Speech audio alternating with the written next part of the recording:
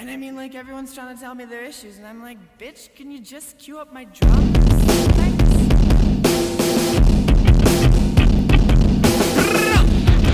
Welcome to Rebel Girls Book Club. I'm Harmony. And I'm Maggie. And we're here to take an intersectional, feminist approach to books from all over the spectrum. Bestsellers, we've got you covered. That one book from English class you hated while you read, but you can't forget, we've got that too. Comic books, nonfiction, it's all right here. So grab your tea, grab your blanket, and let's get rebellious about your favorite new reads. Hello, world. Welcome back to Rebel Girls Book Club. My name is Maggie, and this week I am here with a really exciting interview with author Rachel Heng. Rachel, thank you so much for joining me today. Would you mind starting us off by telling us a little bit about yourself? Yeah, sure. Thank you so much for having me. This is wonderful. My name is Rachel Heng. I grew up in Singapore and I currently live in New York City. I moved to the US for college and then I left and I lived in the UK for a while for work and then I came back for grad school. And, anyway, long story short, I now live in New York and I am a writer as well as a professor of creative writing at Wesleyan University. Fantastic. A very transatlantic experience, it sounds like. Would you mind giving us a synopsis of your novel, The Great Reclamation? Yeah, so The Great Reclamation, it's a novel set in mid-century Singapore. It opens in the 1940s in a small fishing village on the southeastern coast of the island. And we follow a young boy named Lee Aboon, who grows up in a fishing community. And essentially the novel then follows the next 20 years of his life and all of the political turmoil that happened as Singapore moves towards gaining independence from British colonialism. So it's a coming-of-age story, essentially, for Aboon, as well as his childhood love, a girl named Seok Mei, and the ways in which that love gets tested through all of the political and geographical changes that are happening. I'm a historian, so I hope that you won't mind me digging in a little bit. But because the novel has a historical setting, would you mind just telling us a little bit about your research process and if you found out anything that surprised you while you were getting ready to write? Yeah, so I had a lot of fun doing research. It was difficult to force myself out of the research hole, but I pretty much spent a year just reading and digging into the archives before I even started writing my first draft. So reading lots of history books, actually speaking to historians, very generous historians like yourself, just kind of cold emailing people at universities and asking them if they would talk to me. And the National Archives of Singapore put a lot of their material online. So that was great because I could access it from here. And looking at like old photographs, newspaper clippings, there are a lot of oral history interviews you can listen to. So I would just listen to people talking about their lives and like what it was like growing up in the period that's in the book. And then, once I had done all of that research, then I often think of this quote by Toni Morrison when she talks about writing Beloved, where she says, now she had all the data and the facts. You now needed imagination to shore up the facts and the data. So then after doing all the research, sort of putting it aside and like turning to story and character and like trying to forget all the facts that I'm so excited about. Though one of them, so you asked what something that surprised me. I think not necessarily surprised, but that was very striking was the conveyor belt that appears towards the end of the book when the land reclamation project is taking place. So that was based on a real land reclamation project that happened in Singapore where they dug out a hill and moved all of that land to all of the sand that they got from the hill to the coast in order to extend the coast. And they built this miles-long conveyor belt just to move sand from one place to another. And the conveyor belt would just go like day and night, day and night. And so that was one of my favorite like facts that I learned while I was researching this book. That is a really interesting fact. That's a really good one. It's so weird. It is so weird. I think that's the most underrated part of doing history is that people have always been weird, and that means history is very strange. Totally. Thank you so much for sharing that. And I love you bringing in that Toni Morrison quote as well, because I think that's the beauty of historical fiction is that it's based in reality, but it is a story.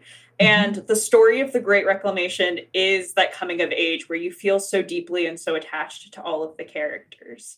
The beginning of the novel follows our main character, Aboon, as a child and documents kind of two really big events in his life. The discovery of islands that it seems that only he can find, but make his family more prosperous and strengthens his relationship with his father. and then the sudden death of Pa as war kind of comes crashing into their home. I was wondering why it was important to you that we saw Pa's perspective in that first part of the book and understand his perspective on his relationship with Abun.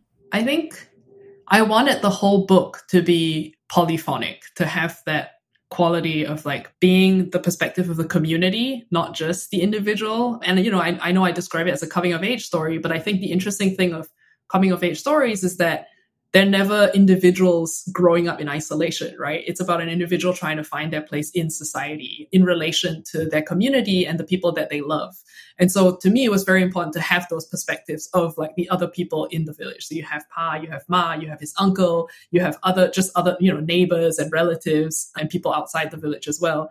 Because I think, you know, it's a story about not just Abun, but also a story of kind of the coming of age of Singapore as a young country, and the fact that it was never a straightforward thing, that everyone, you know, obviously like anything, that, you know, everyone had differing opinions and there were conflicts and kind of these different values that were in tension with one another. So I think it was very important to have Pa's perspective early on as like such a pivotal personality in Abun's life, and the fact that like his love and the loss of him shaped Abun to such a great degree and, you know, kind of set him on a certain course as his life goes on.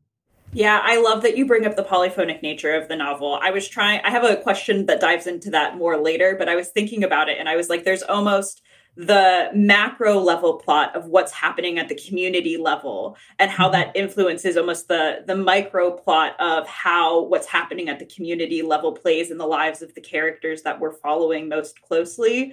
And I don't use macro and micro to say that one is more important or less important than the other, but it's so fascinating to see how these larger stories, I think, influence so much the thoughts and feelings of the characters that we come to know so well. Pa specifically to me is a really fascinating character because while he's only physically present in the first part of the novel, he almost becomes kind of a ghost-like figure after his death, who Abun often thinks about, but the family rarely actually speaks of. And I was wondering if you could tell me a little bit about how you thought about Abun's grieving process and how in your mind his relationship with his father and his death morphed as he was kind of growing from that child figure to the adult that he is at the end of the novel. Yeah. So I mean, I think his grieving process is, you know, kind of one that I saw around me growing up in Singapore. I think that's very common to the culture, that you don't talk about death, or you don't talk about, you know, things that have happened that were unhappy or anything. You know, you don't talk about tragedy. It's kind of seen as like bad luck or like misfortune, like don't dwell on that. Let's just move on. And so I think it just felt very true to who he would have been and what he would have experienced, that, you know, after Pa dies, they address it briefly after he dies, but then they just never speak of it again. But each character is in a way haunted by Pa, even though he's no longer there. So you have the mother as well, who's like thinking about him, you know, and she's like looking for signs of him in the house that she still lives in.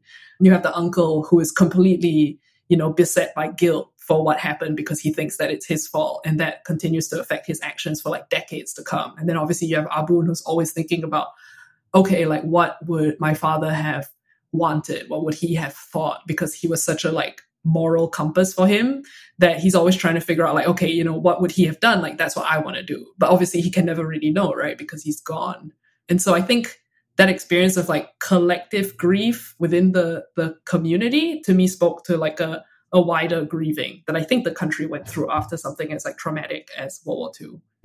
Yeah, that makes a lot of sense. And I feel like you really feel that throughout the novel. This is, I think, to me, is a novel that really feels like every word and every sentence felt so intentional to me.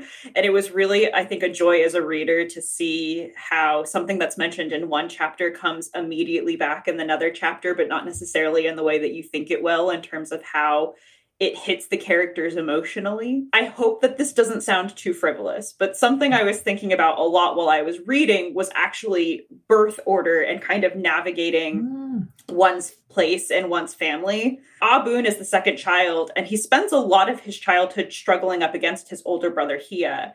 When he's young, he kind of finds solace in his relationship with his mother and his uncle, who he seems to kind of fit in with better on the surface of it. And I was wondering if it was really intentional for you that Ah Boon needed to be a younger sibling while you were writing, and how you thought about kind of crafting a character in general who feels some uncertainty about his place in his family, and then who takes some of that uncertainty with him into adulthood. Yeah, that's such an insightful question. Thank you. I don't think I thought about it necessarily in that way, but I definitely wanted Ah Boon to be someone who was at odds with the world around him, who didn't feel like he fit in entirely. And it made sense that he would have this like older role model who seems so perfect to him, right? That he's like, I can never live up to him. Because I think he needed to be slightly at odds in order to then take the step outside of his community. Because if he wasn't, then he would just kind of stay within the world, right? He would just continue life as is and kind of like stick to the status quo. But because I knew he was someone who was going to like make a different choice, and that he was going to, you know, change his life so drastically, I kind of needed him from the very beginning to be like slightly like not fitting in entirely. And maybe that's why he's the younger brother. Yeah, that makes a lot of sense. He spends a lot of time in between in the novel, trying to navigate his path. And I think that a lot of that in-betweenness comes from his relationships with the women in his life. His mother, his childhood best friend and love, Sok Mei, and his wife, Natalie. And I guess to start with kind of all three of these female characters, can you tell me a little bit about Ah Boon's relationship with his ma, and why that relationship is so central to his story throughout his life? Yeah, I think it's interesting because even you're the second person to point that out. I hadn't thought about it, but someone else said like, oh, really, his life is set on its path because of the women in it. And he doesn't actually, you know, he's almost like slightly passive in that. I think I grew up with a lot of strong women around me. You know, I was raised by a single mom. She had 3 sisters. She has 3 sisters. And so they were always these like very vocal female like voices in my life, kind of judging what was going on and like directing. And, you know, that's where the judgment would get sort of pronounced, but also in like in a very loving way, right? Like kind of the voices of like reason and caution. And so I think that's just how I perceive of reality to some degree. I think it is often the mothers who are, you know, in a way, she's carrying a lot of the anxieties of society at the time, right? Like what is best for my family in a very visceral way. Like she's trying to figure out, you know, the politics of it aren't like an abstract thing to her. She's not a philosopher or like political scientist or like an armchair, you know, speculator. She's thinking, how will this affect my life? How will this affect my children's lives? Like that's, you know, and I just want the best for them, whatever the best is. So in a way, Ma was like a great character to kind of crystallize all those different tensions and to make them very real, rather than it being just like, oh, we're debating values or like politics. You know, she's like, no, what we're talking about is like real lives. Like these are the people that I care about and I love and I want the best for them. So she was very important in that sense. And then Seok Mei, I think, was important for Ah Boon because, again, as I said, like with coming of age stories, I think it's about how people define themselves in relation to other people. And so Seok Mei was his kind of first romantic love, right? That like love interest that is a coming of age. And in a way, a lot of figuring out who you are at that age is done in relation to like who you fall in love with and what happens out of that, right? That's like your first experience of like, oh, seeking love outside of the family and like having it either returned or not. And so I think Seok Mei was very important for that. And then Natalie is like the next person that he meets and the one that he ends up with later on. And she is almost like a foil to Seok Mei, the fact that she's so different. And it's almost like she's a reaction to her. And so I think having those strong women in Ah Boon's life, well, it felt realistic to me that would be the case, but also that in a way they're all in conversation with each other through him.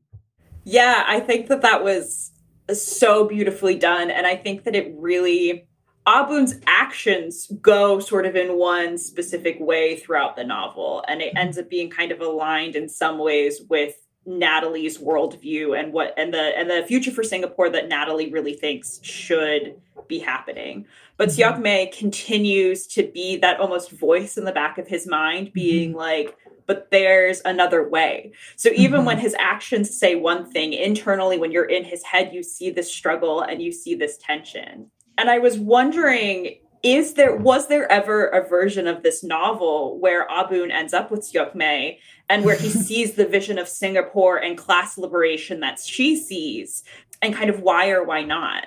So there wasn't, sadly. I know people have asked me this because the ending is very sad, but I think it's because I knew the ending from the very beginning, because Abun to me was kind of the Singaporean that I knew, that I grew up with, and that was the choice that had been made, right? That is the choice that led to Singapore being the country it is today. So I think Abun had to be that person by the very end.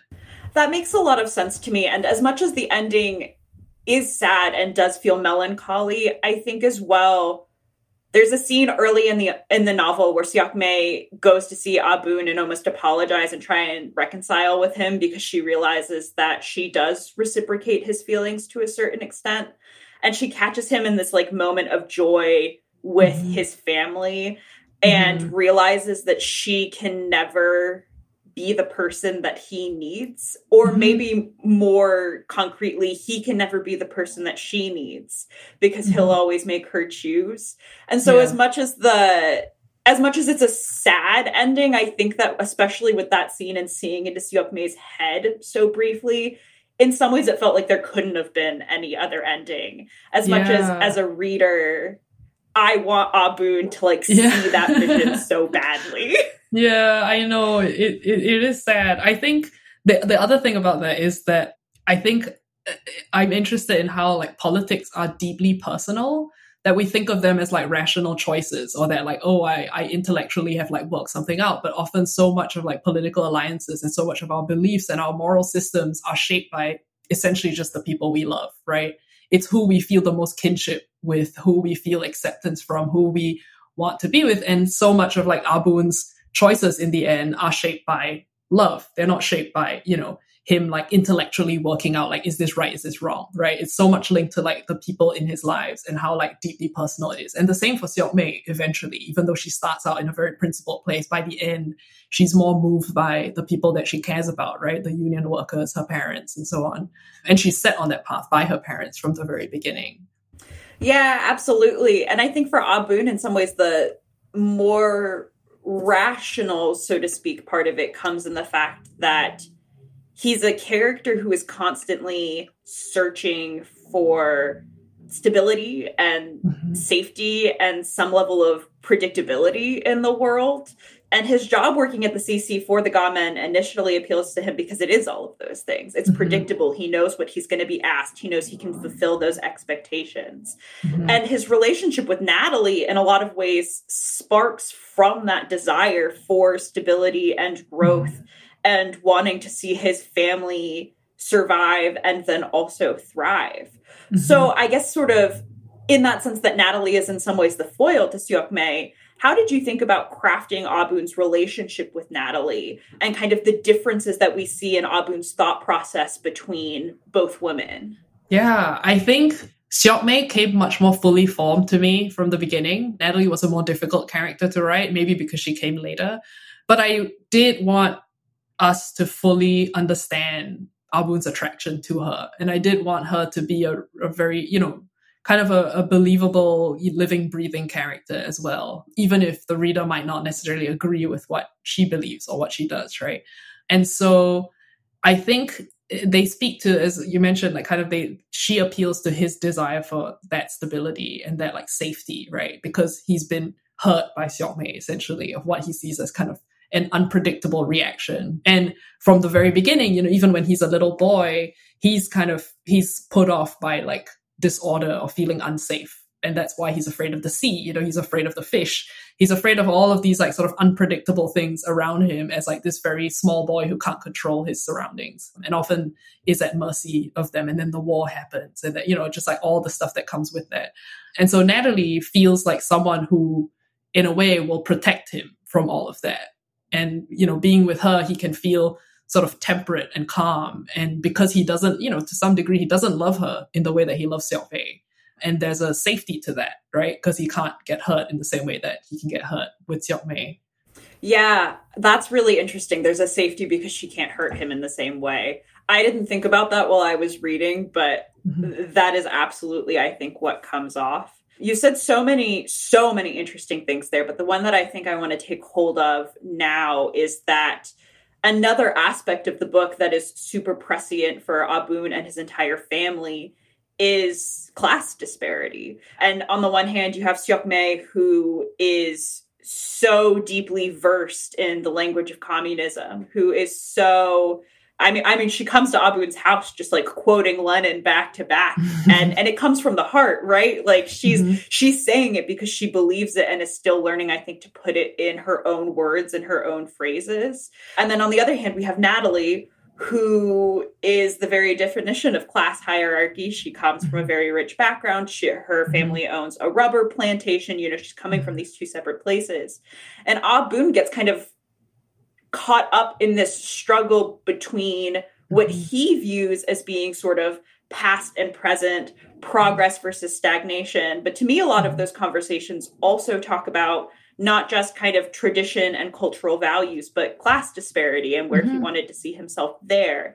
How did you think about kind of Abun's relationship to class and how that evolved throughout the novel as he's kind of navigating these new political situations? Yeah, I think in a way, again, he represented what a lot of Singaporeans at the time and maybe still today kind of believed and wanted, right? That they just wanted this materially better life. It's like, I don't want to be poor, right? And the fact that, you know, the Singapore that people know today is the one of like the skyscrapers and the highways and the like crazy rich Asians, like, you know, beautiful sky city and metropolis, but that it wasn't like that even like 50 years ago, that a lot of people grew up, you know, in great poverty.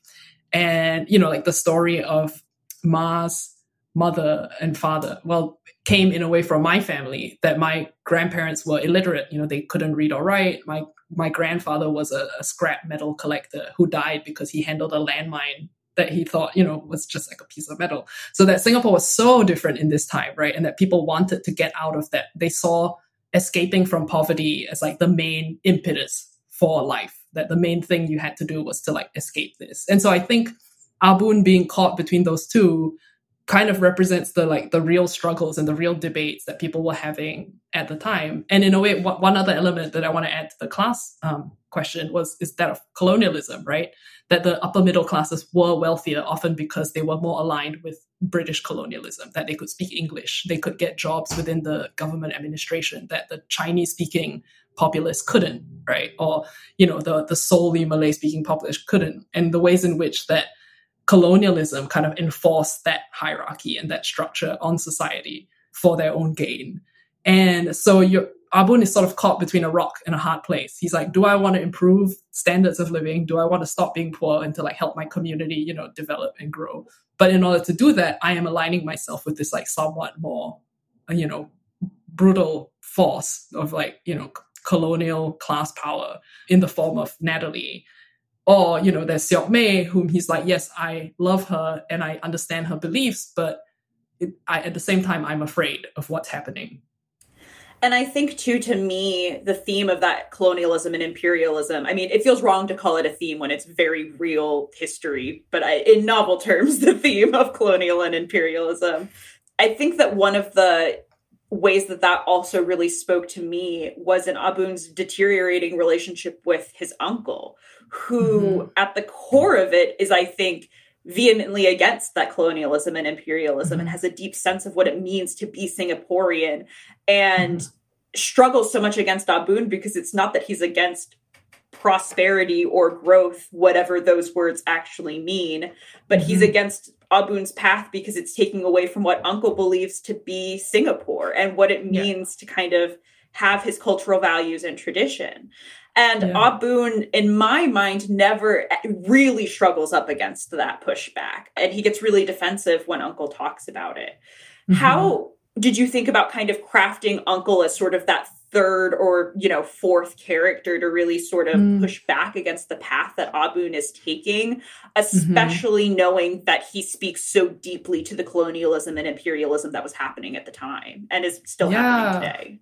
Well, I think the way I think of Uncle is that in present day Singapore, in the Singapore that I grew up in, the uncles of the time were entirely swept aside, right? They're the people that you don't really hear from. They were everyone was just sort of like, well, let's just move on, like stop complaining. We need to build a better life, better country. What do you want? We just came out of war. There was this kind of, and I think the uncles of the world were seen as somewhat impractical or sentimental or, just like not realistic.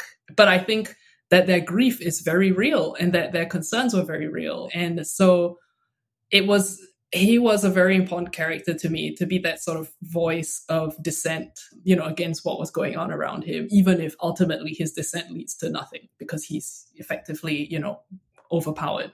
But I think his dissent, his strength of conviction comes from what happens to Pa, right? Because Pa gets killed during the Japanese occupation, and he sees no difference between different imperial forces. He's like, it's the same thing. The Japanese coming in, it's the same thing. The British coming, whether that's an extreme perspective or not, and certainly many characters in the book don't agree with him, that's his perspective. He's just inherently suspicious of like greater powers. He's like, I don't trust anyone who comes in and says like, oh, you're now going to change your life entirely and this is for your own good, right? He's just inherently suspicious of that. And I think, too, that speaks so much also to the way that Ma sees the world and sees politics, in the sense that Uncle's suspicion in so many ways is because no matter who is kind of doing the colonizing, the tangible impacts in his life are probably going to be pretty similar, at least in his mind, I think. So that's I think, a really interesting perspective. Mm-hmm. And then I think to kind of continue the conversation along the lines of colonialism and imperialism, at the center of this story as well is the story of land.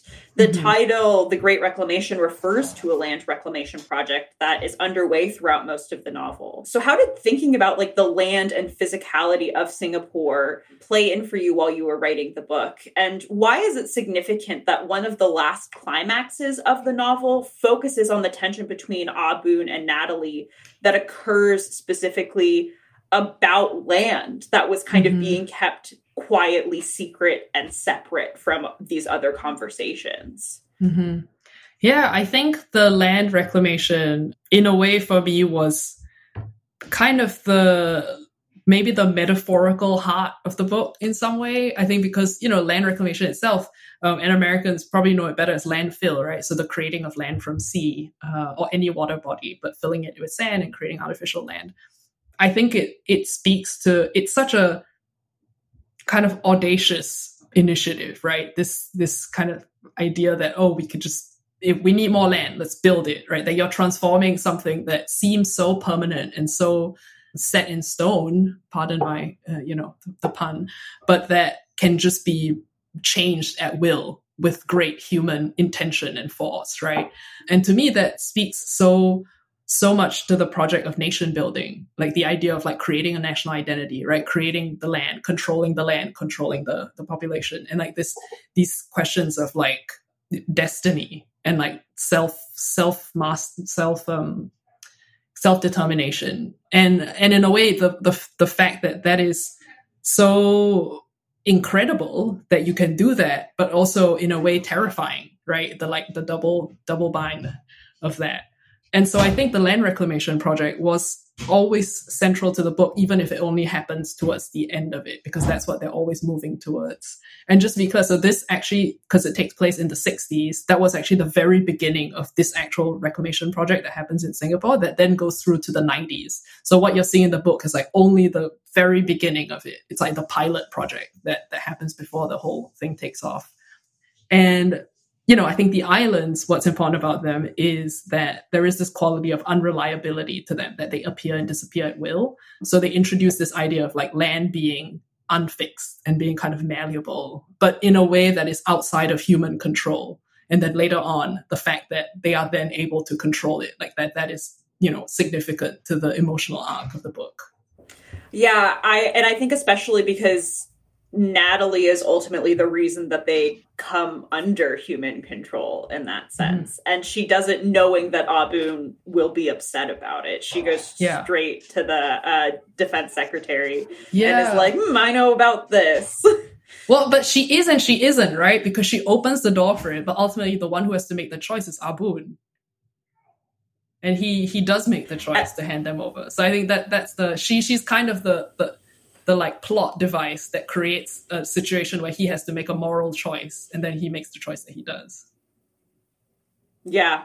And he makes the choice that he does because of Sok-mei, which is just really that like full circle moment of coming back to the fact that politics is personal, right? And the fact that ultimately he's making this big land changing decision based on the two women that he's kind of loved and lost in different ways. Mm-hmm. One of Abun's last thoughts in the book is future over past, progress over stagnation, as he makes that choice that will politically save Seok-mei and her husband, but will change the land that he lives on. We've talked about Abun's kind of internal struggle throughout this interview.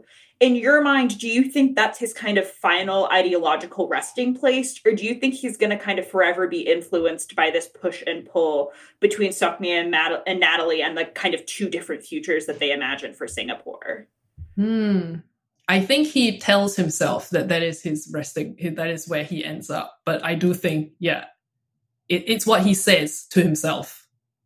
And the reality is probably something else. Yeah, that makes sense. As kind of one of our last thoughts here, I also wanted to kind of call out the fact that this novel also, I think, really explores propaganda as a central question or theme. The characters are constantly asking each other, who is brainwashing whom, who is pushing what narrative, who is succumbing to what narrative.